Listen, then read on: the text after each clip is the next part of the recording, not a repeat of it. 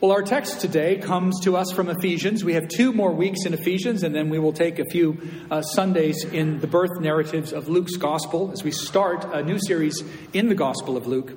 But our text today is quite a familiar one. It has always been quite popular in the church. It is about the spiritual armor of God and the spiritual warfare we address in the world. One thing before I read it, just to frame this up for you, you may have heard of the book whose title is drawn from this passage, This Present Darkness, a book of Christian fiction about spiritual warfare.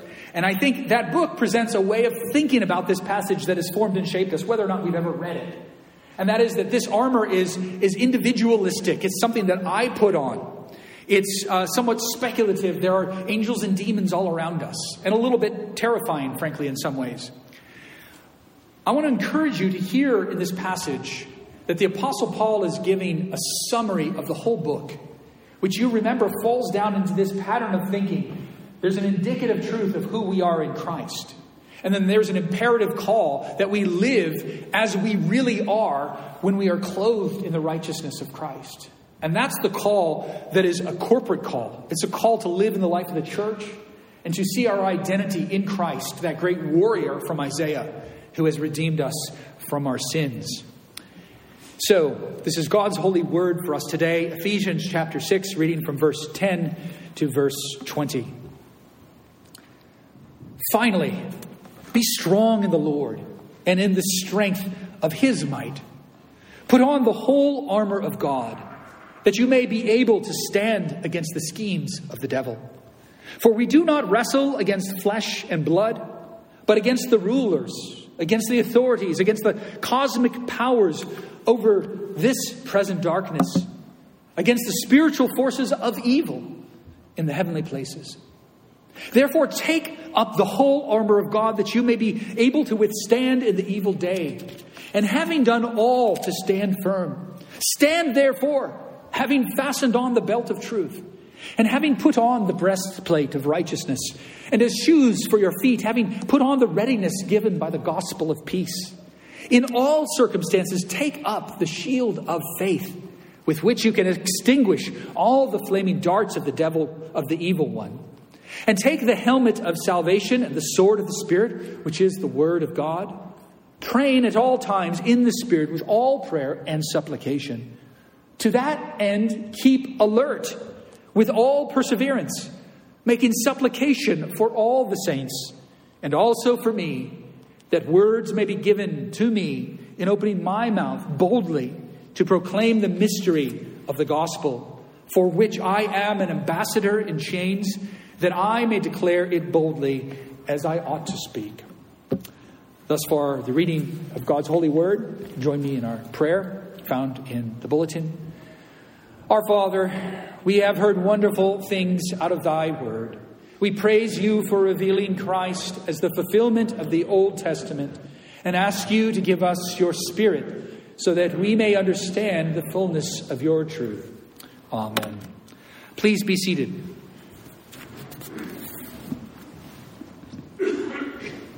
Our outline found in the worship bulletin looks first at the fact that we need God's armor to stand firm against the devil.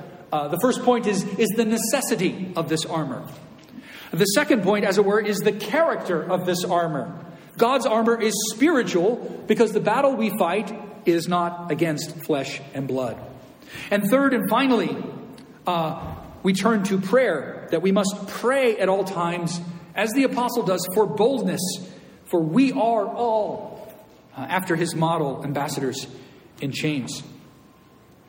Now this famous verse, we do not wrestle against flesh and blood, but against rulers, against authorities, against the cosmic powers over this present darkness, against the spiritual forces of evil in the heavenly places. It was about 30 years ago. I was a freshman in high school when the novel, Christian fiction by Frank Peretti, This Present Darkness, came out. And it has sold millions of copies and hugely influenced our understanding of this passage and how we think about spiritual warfare, as it were. And it's interesting that as popular as this passage is, it was very popular and very hotly contested in the ancient church as well.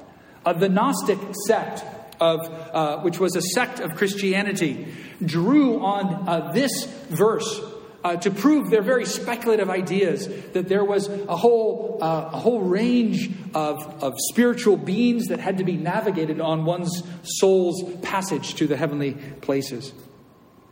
And the church fathers read this text and tried to redirect some of the Gnostic confusion. And the key for the church fathers and the key for us today is to not read this passage in isolation.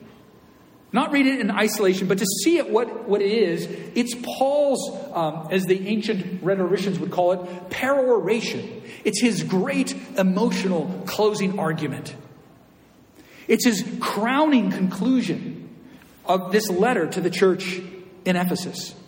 And what he is doing here is tying together everything that he has been developing throughout this. The mighty power of God, his riches, his abundance, our fundamental dependence upon him for everything.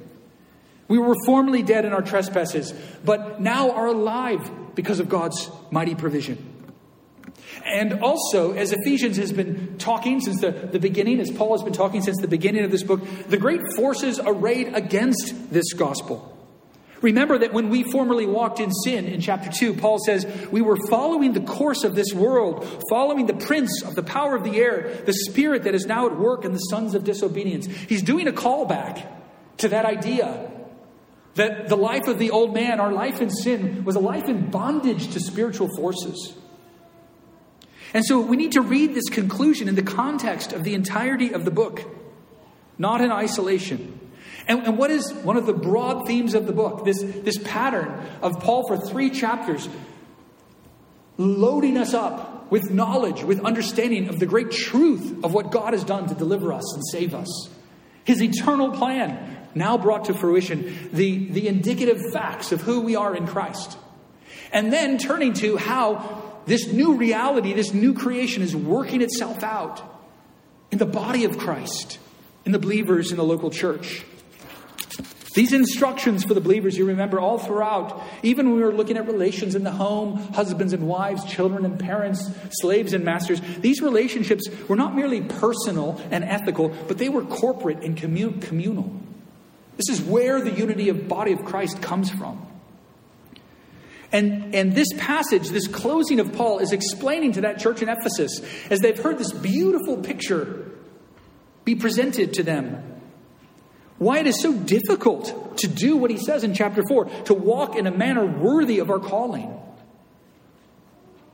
You know the answer, brothers and sisters, why it is so hard, why we fall so short. Satan doesn't want us to. The Christian life is difficult because evil and sin are real. And the line between good and evil goes down through our very hearts. The old man has, yes, been put to death, but we still need to put him off. We need to turn from his ways, which still cling to us.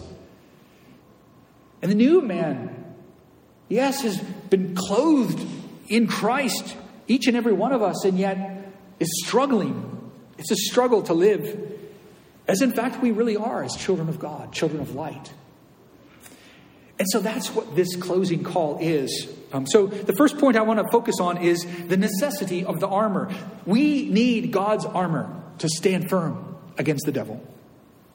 Paul's closing words in his body, this is the closing of his letter, begin with this call. Finally, or from now on, could also be understood as be strong in the Lord and in the strength of his might.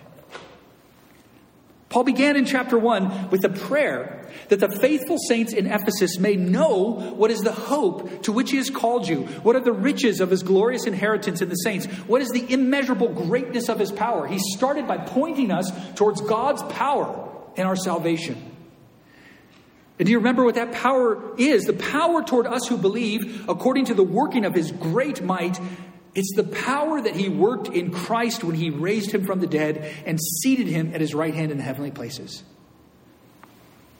It's the power of the resurrection of death from life, life from death. Don't want to get that one backwards. Life from death. And in this conclusion, again, he's calling back. He wants us to have that power. He wants us to know and understand that we have that power and that strength of his might. And isn't this one of the fundamental points of this whole metaphor of the armor of God? On our own, we are weak, we are powerless, we are vulnerable. There is no comparable exhortation in ancient Greek literature of a general on the eve of a great battle telling his soldiers to put their armor on. And think about it for a moment, why there's no comparable exhortation. You don't have to tell a soldier to put his armor on before a battle. As this last week of temperatures in the 20s, sometimes I take our dog out for a pre-dawn walk. Millie gets very impatient in the morning, and it's 22 degrees. No one had to tell me to put a coat on, or to put a hat on, or gloves, or shoes, or socks. Because it was cold out there. It's natural. No one would step into battle naked, stripped of their armor. Imagine being put on a football field. My daughter and I were watching a football game, and we saw one of these 300-plus linemen. He said, just imagine what that guy would do to me if he ran into me. Imagine stepping onto a football field to play middle linebacker with all these massive bodies around without any pads on, any equipment, a helmet on your head. Paul says, put on, therefore, the whole armor of God. And it's this Greek word, the whole armor, which has come over into English as panoply. Panoply. The Greek soldiers were known as hoplites. The hoplites because of their armor, because of their arms. And pan-hoplite, all arms. The whole armor. The emphasis is on its comprehensiveness. Head to toe, helmet to shoes. Breastplate, shield, sword. The whole armor of God. The old man is put away. The new man has been donned. And there is a tension here, as there is throughout the whole epistle. God has done everything for your salvation, and you're called to live in the light of what he has done. And that's the same tension of the armor, right? There it is. There's the armor. Have you put it on? Have you taken it up today? Are you living by faith? Are you reading his word? Are you looking to him for truth? Now, it could be, it's called God's armor, the armor of God. And this relationship, this genitive relationship, can be a possession, right? It could be armor that comes from God. My daughter is smarter than I am. That's why she's reading Homer in high school. But she's recently read the Iliad. And Achilles literally has divine armor. And there are a number of commentators on this passage who say that Paul is drawing upon this Greek image, which is still very present even in the first century. And he's saying Christians who are despised and Christians who are often called atheists by the world. Why were Christians called atheists? Because they didn't believe in the gods, right? These atheistic Christians have their own armor. They are, in fact, the heroes of this story. And Achilles was invincible because he had this divine armor that he could put on. It gave him strength and power. And Paul is saying, we have armor too. It's the armor that Christ fashioned. It's the armor that he wore. You saw in Isaiah 11, the righteousness that is his breastplate is righteousness because it came in his judging, his doing, his acting, his holiness.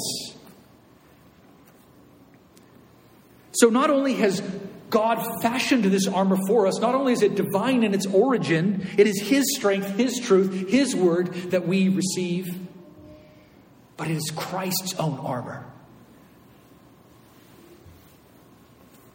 He put on righteousness as a breastplate, the helmet of salvation on his head. He put on garments of vengeance for clothing. It's God's own armor. So there's this tension in this indicative, imperative picture of Ephesians. God has done it all. Get cracking. God has done it all. It's a fight. God has done it all. What am I to do?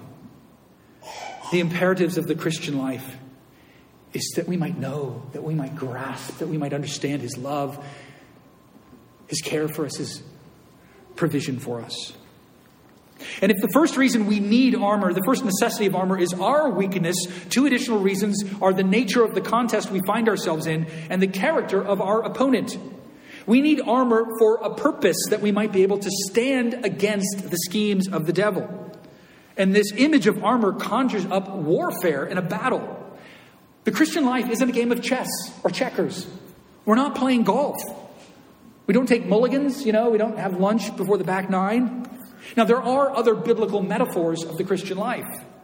Paul in Ephesians has talked about growing up to maturity. The Christian life is kind of like one's childhood. He wrote, until we all attain to the unity of the faith and of the knowledge of the Son of God, to mature manhood or womanhood, to the measure of the stature of the fullness of Christ, so that we may no longer be children, tossed to and fro by the waves, carried about by every wind of doctrine, by human cunning. You see, there's the devil's schemes and cunning, and there's human cunning by craftiness and deceitful schemes. So we could talk about the Christian life as growth, maturity. Agricultural models obviously come into play, right? It's a field.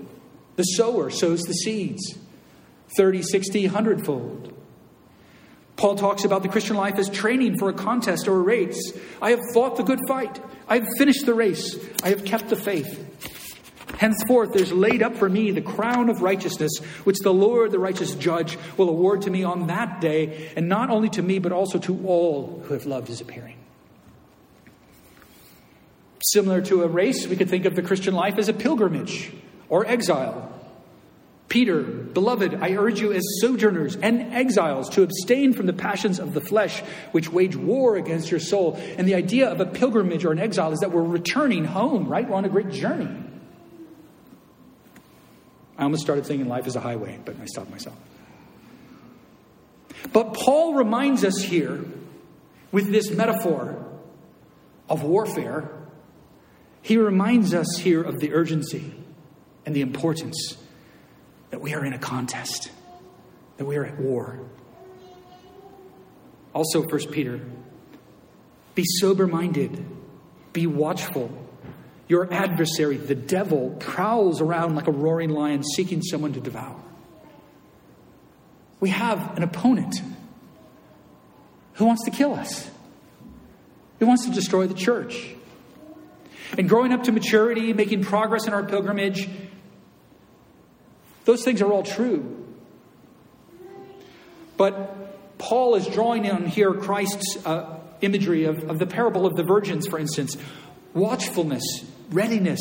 Paul will close. Keep alert with all perseverance in your prayers. Vigilance. Paul uses this word here. We do not wrestle. And some people have said, well, this is kind of strange because he's talking about warfare and then he seems to be talking about wrestling, like the Olympic sport. But the fact of the matter is that much of ancient warfare was hand-to-hand combat. And indeed, wrestling was developed as training for war. It was a sport to train up people so that they might stand. If you're on the battlefield and you get knocked to your feet, you're probably going to get trampled and killed. And so we see this word here 4 times. Stand. The necessity of standing. Put on the panoply that you might be able to stand against the schemes of the devil. Take up the panoply, he repeats, that you might be able to withstand in that evil day. And then when he comes to the close of this opening call, and having done all that, stand firm. Stand therefore. Paul's saying, take your stand.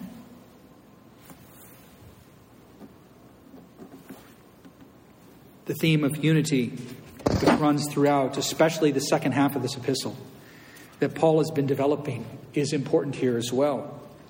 When I was, too many stories today, but when I was a freshman in high school, I played my first ever tackle football game.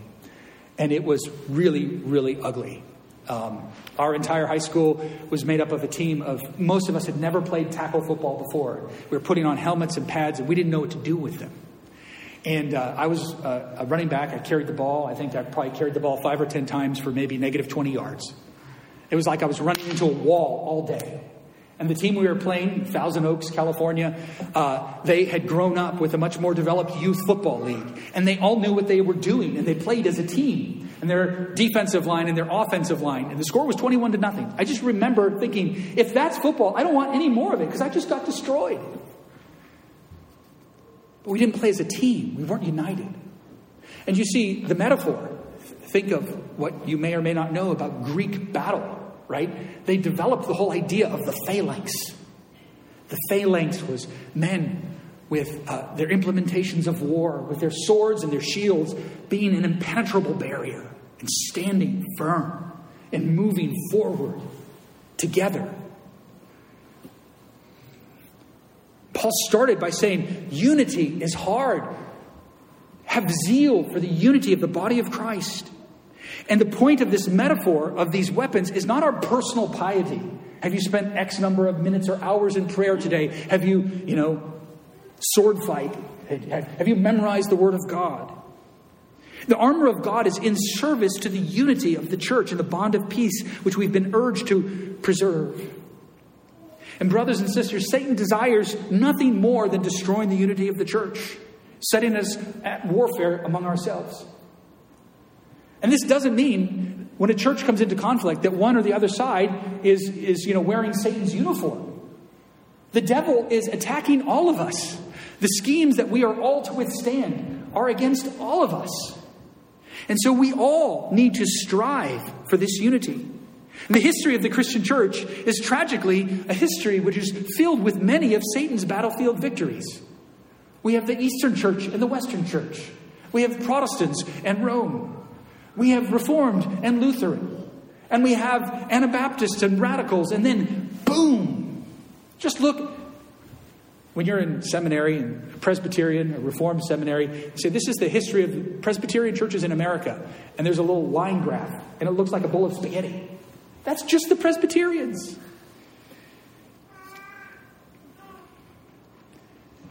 And yet, the gates of hell shall not prevail against the church. For every victory in every local battle of Satan, there are untold moments where the children of God crush the head of the serpent under their feet, shod and prepared as they are with the gospel of peace and unity. Romans 16:20, Paul writes, the God of peace will soon crush Satan under your feet. The grace of our Lord Jesus Christ be with you. This is closing words to the Roman church. And he's drawing upon that gospel promise, right? The gospel promise that the seed of the woman is going to crush the head of the serpent. But he's saying, notice what he's saying, you are going to crush the head of the serpent. You are going to bring the peace of the gospel to the world in and through the church of Jesus Christ. The God of peace will soon crush Satan under your feet. And we need spiritual armor to do so. That brings us to our second broad point here. God's armor is spiritual armor because the battle is not against flesh and blood. Now, this sounds really blindingly obvious. And again, you can go read Frank Peretti if you want to get all sorts of beautiful, ornate descriptions of what all these angels and demons look like. But we shouldn't get hung up on the specifics of the armor. Paul's point here isn't that there is something specifically belt-like about truth, or that the gospel has specific analogies to footwear. If anything, again, he's shaped by the language of Isaiah, by the armor that Christ himself as a mighty warrior has worn for us. But we also see that he draws on these metaphors elsewhere in the New Testament. He talks about the breastplate of faith and love in Thessalonians. He talks to the Romans about putting on the armor of light. The whole idea of this metaphor is that we need spiritual power to stand faithful as a church. The weapons of flesh and blood are worthless against a spiritual foe. Recall that as we opened this series, we gave some thought to the prominence in Ephesus of the temple of Artemis of Ephesia. That Ephesus was the great city of Asia Minor. It was the merchant, the bank, the storehouse for the wealth of Asia Minor. It was one of the wonders of the ancient world, much like Washington, D.C. is a world global city. And you know how things go in world global cities. The coin of this realm is power, authority, wealth, riches, strength. And the saints at Ephesus must have felt as though they had walked away from every source of power and influence in the world to which they had access. They couldn't take part in the same associations, in the same parties and idolatry, the same temple sacrifices. They'd been severed from networks of relationships that would have protected them and given them standing in their community. And here they are, with some traveler from Rome, Tychicus, reading a letter from a Roman prisoner? What power does Paul have to offer them? What strength? What riches? What comfort? Recall in chapter 3 that Paul identifies himself as a prisoner of Christ. So I ask you not to lose heart over what I am suffering. It is for your glory. It's for the glory of the Gentiles who are now a part of God's people. And he began his exhortation in chapter 4. I, therefore, a prisoner for the Lord, I urge you to walk in a manner worthy of the calling to which you've been called. Paul proudly is an ambassador in chains. We'll come to this in our third and final point in more detail. But he occupies a position of weakness and shame. And the church is called. We have a calling to walk as he has walked, to share in his suffering. It's not the place of the church in our world to be mighty and powerful, to be strong, to rule and govern. There's actually much debate about this, as strange as it may sound. Christian nationalism is trending in social media, in Twitter, on the internets. I posted a quote from Calvin to Twitter. You guys don't want to hear about my life on Twitter. But the quote about slavery. And I said what Calvin said. That the gospel doesn't come in to change the laws of nations regarding slavery. It's a spiritual truth, a spiritual kingdom. And I think the word here is ratio. The vast majority of people commenting on my post and sharing it were condemning me for saying such a thing. Actually, just quoting Calvin. And by far the most popular, in terms of 40,000 views or whatever, people don't read what I post on social media. But what Calvin said was wildly popular because people were rejecting it. There's a desire for a powerful, robust, muscular Christianity. You've probably heard of some churches in Moscow, Idaho. They hold something called No Quarter November, where we talk about how hard we fight against the world and against the culture of the world. There's a longing for more power and authority as the church grows smaller and smaller in our Western society. Brothers and sisters, we wrestle not with trends on Twitter. We will not conquer evil through lobbyists or political actions committees. It's not about fundraising or political strategy or getting the right people on the court. And it certainly isn't about literal weapons. The crusade du jour, whether it's in Palestine or in Europe or in the streets of our urban spaces and having enough cops on the streets, those are all important public policy decisions. God has established civil rulers to rule those things. It is very difficult, though, for Christians in our town to embrace the spiritual nature of the warfare we've been called to. It's a very difficult warfare. It's not easier than the material warfare of our world. It's harder. This is a town, as we said, where political power, political warfare is the coin of the realm. Demonizing your enemy. That's not what we're called to as Christians. We're called to love our neighbor. We're called to love the world, to love one another. We do not wrestle against flesh and blood. We do not. It's emphatic in Paul's writing. And what is our armor? Just what are they? What is Paul talking about? Truth, righteousness, the gospel, faith, salvation, the word of God, prayer. Those are spiritual things. And again, he's calling back with each and every one of those things. He's pulling out themes of his letter. Paul opened the letter by telling us that in Christ, when we heard the word of truth, the gospel of our salvation, and believed, we were sealed with the promised Holy Spirit. That's a word of comfort and peace. Those who have learned Christ, Paul wrote, know that the truth is in Jesus. We've put away falsehood and we can speak the truth through faith in Christ, in love. We are children of light, and the fruit of that light is all that is good and right and true. Again, Paul says that we are created as part of the new creation after the likeness of God in true righteousness and holiness. That's where our righteousness comes from.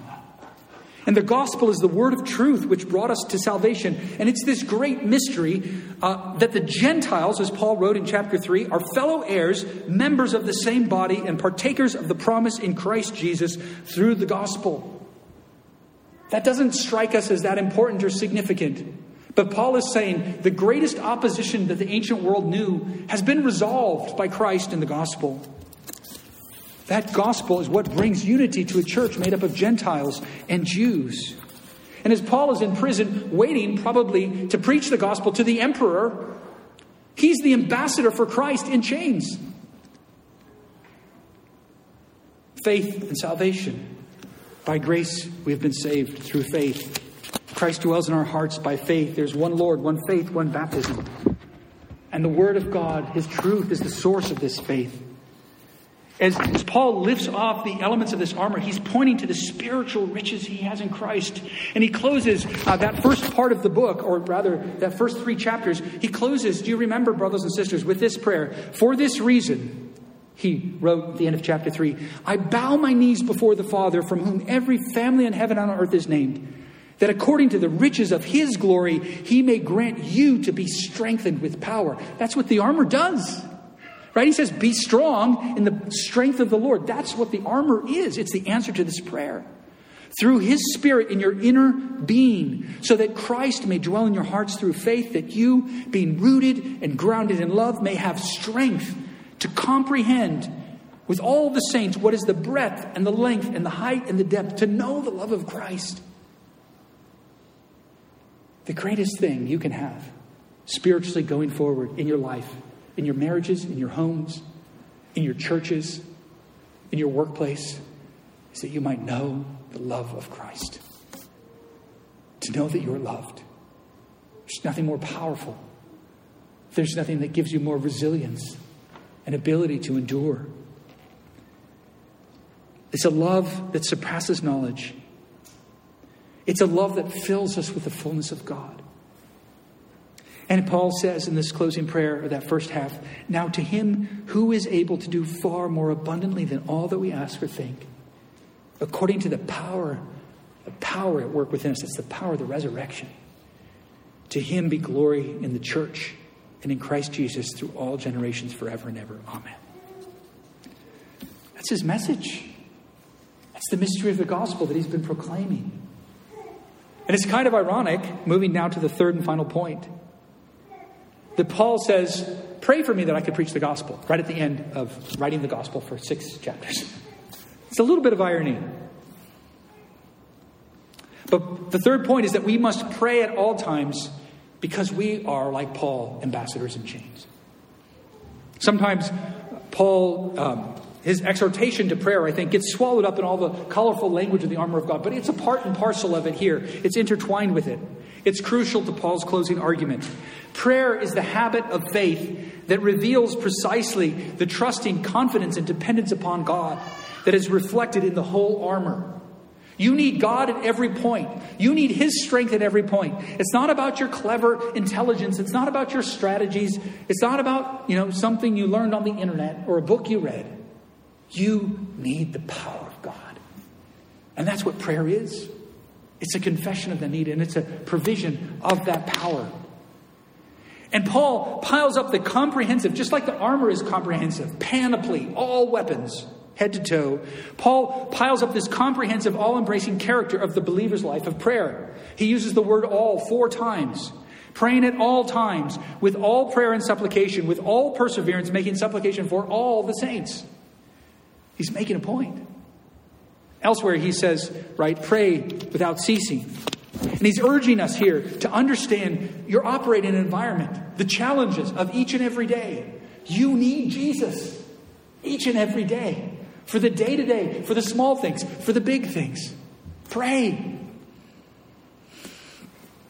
Notice here that Paul orients our prayers and directs our prayers primarily for the saints. I know Richard wanted me to sing for all the saints this morning. It's a tearjerker, right, Richard? Sorry. It would have fit so well, but,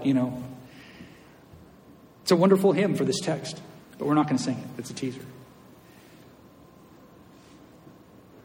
Not that we shouldn't pray for the world. But Paul's focus throughout this book has been relentlessly on our place, not as individuals in the world, but as members of the body of Christ. He says, pray for all the saints. This is back to the football analogy, this is a locker room speech. We're coming up on the 4th quarter. We're down. He's prepping his team for the second half and the home stretch. Look carefully how you walk, not as unwise, but as wise. Make the best use of the time. The days are evil. And he says here, the evil day is coming. Be ready. We need to withstand the schemes of the devil in these evil days. Needless to say, Lone Ranger Christianity is utterly ruled out by this exhortation. And finally and powerfully, Paul concludes with a request for prayer for himself, the ambassador in chains. Now, this idea, ambassador in chains, is a radical concept. Because an embassy, an emissary, was a protected person in the ancient world. If you can't send emissaries from one side of the battle lines to the other, under the protection of the white flag, or to the throne room of the other king, it breaks down all international relations. And they knew this in the ancient world. An ambassador, if you were to throw an ambassador in chains, was to give up and just to declare total war. Diplomatic immunity was a thing. And so Paul is saying, I'm an ambassador of the great king. And I'm in chains, as he said in chapter 4, for him, for a purpose, for the Gentiles, for your glory. And it's because of those charges in Jerusalem that he had brought a Gentile into the temple courts, which was a lie. That he was sent to Rome, and he could have been set free. And he said, no, I appeal to Caesar because I'm going to preach the gospel to the ends of the earth, to the highest and the lowest. And he's preparing to go see Nero, to preach the gospel to Nero. And the majesty of the gospel is that no sinner, Nero, who's gone down in history as sort of a cross-dressing, transgender, obscene, Rome-burning, Christian-destroying, crazy character, is no further from the grace of Christ than you or I. Because there's no barrier, now that Christ has died for sinners, between him and the kingdom of God. And Paul said, pray that I would have boldness. This idea of boldness, it's another example of the comprehensive language. Because the word for boldness, it runs throughout the New Testament. It's a beautiful word and a beautiful concept. It's the idea of parousia. All words. May I be free. May I have the boldness to say everything that's on my heart. It's such an important concept. And it comes to us from the Greek city-state. From the early moments of democracy, that any citizen could say anything, well, within limits, right? In the city-state. But the author to Hebrews says, we have boldness now to enter into the throne room of God because of what the Messiah, the mediator, has done for us. We have boldness to speak to one another, to speak to the world. And Paul says, pray that I could have boldness, that I could be frank and clear in spreading forth this mystery. Explaining that I'm not only defending myself to Nero, I could have been set free long ago, but I'm pleading with him for his very life, for his very soul.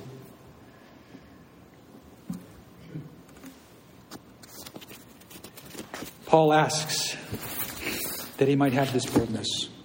And he's drawing upon the words of Christ in Matthew chapter 10. Jesus says, behold, beware of men. This is the nature of the warfare and the time in which we live today, brothers and sisters. For they will deliver you over to courts, and they'll flog you in the synagogues. And you will be dragged before governors and kings for my sake, and bear witness before them and the Gentiles. And do not be anxious about how you are to speak or what you are to say. For what you are to say will be given to you in that hour. Paul says, may God give me the words to say. For it is not you who speak, but the Spirit of your Father speaking through you. Paul asks for prayers that the right words might be given to him. And so, brothers and sisters, in closing, we might ask for the right words. To speak the truth in love with our neighbors, with the body of Christ, with our neighbors in the world. It's interesting that Ephesians closes in a very similar sense to the book of Acts. Remember how the book of Acts closed, that Paul lived for 2 years in Rome at his own expense, this period of time. And he welcomed all who came to him. And he was proclaiming the kingdom of God and teaching about the Lord Jesus Christ with all boldness, exactly what he's asking prayers for, and without hindrance. He's an ambassador in chains. It is in our weakness that the strength of Christ Jesus to save sinners is made known to a world lost and in bondage to sin and death. Let's pray. Lord, we pray that you would be with us, that you would give us the words to say, how to speak frankly and truthfully with our neighbors, in the church, as we share with one another our longing to be made after the image of Christ, and to the world, as we share with them the words of life, of eternal life. Lord, we pray that we might not be afraid of the world's condemnation, because no disciple is greater than his master.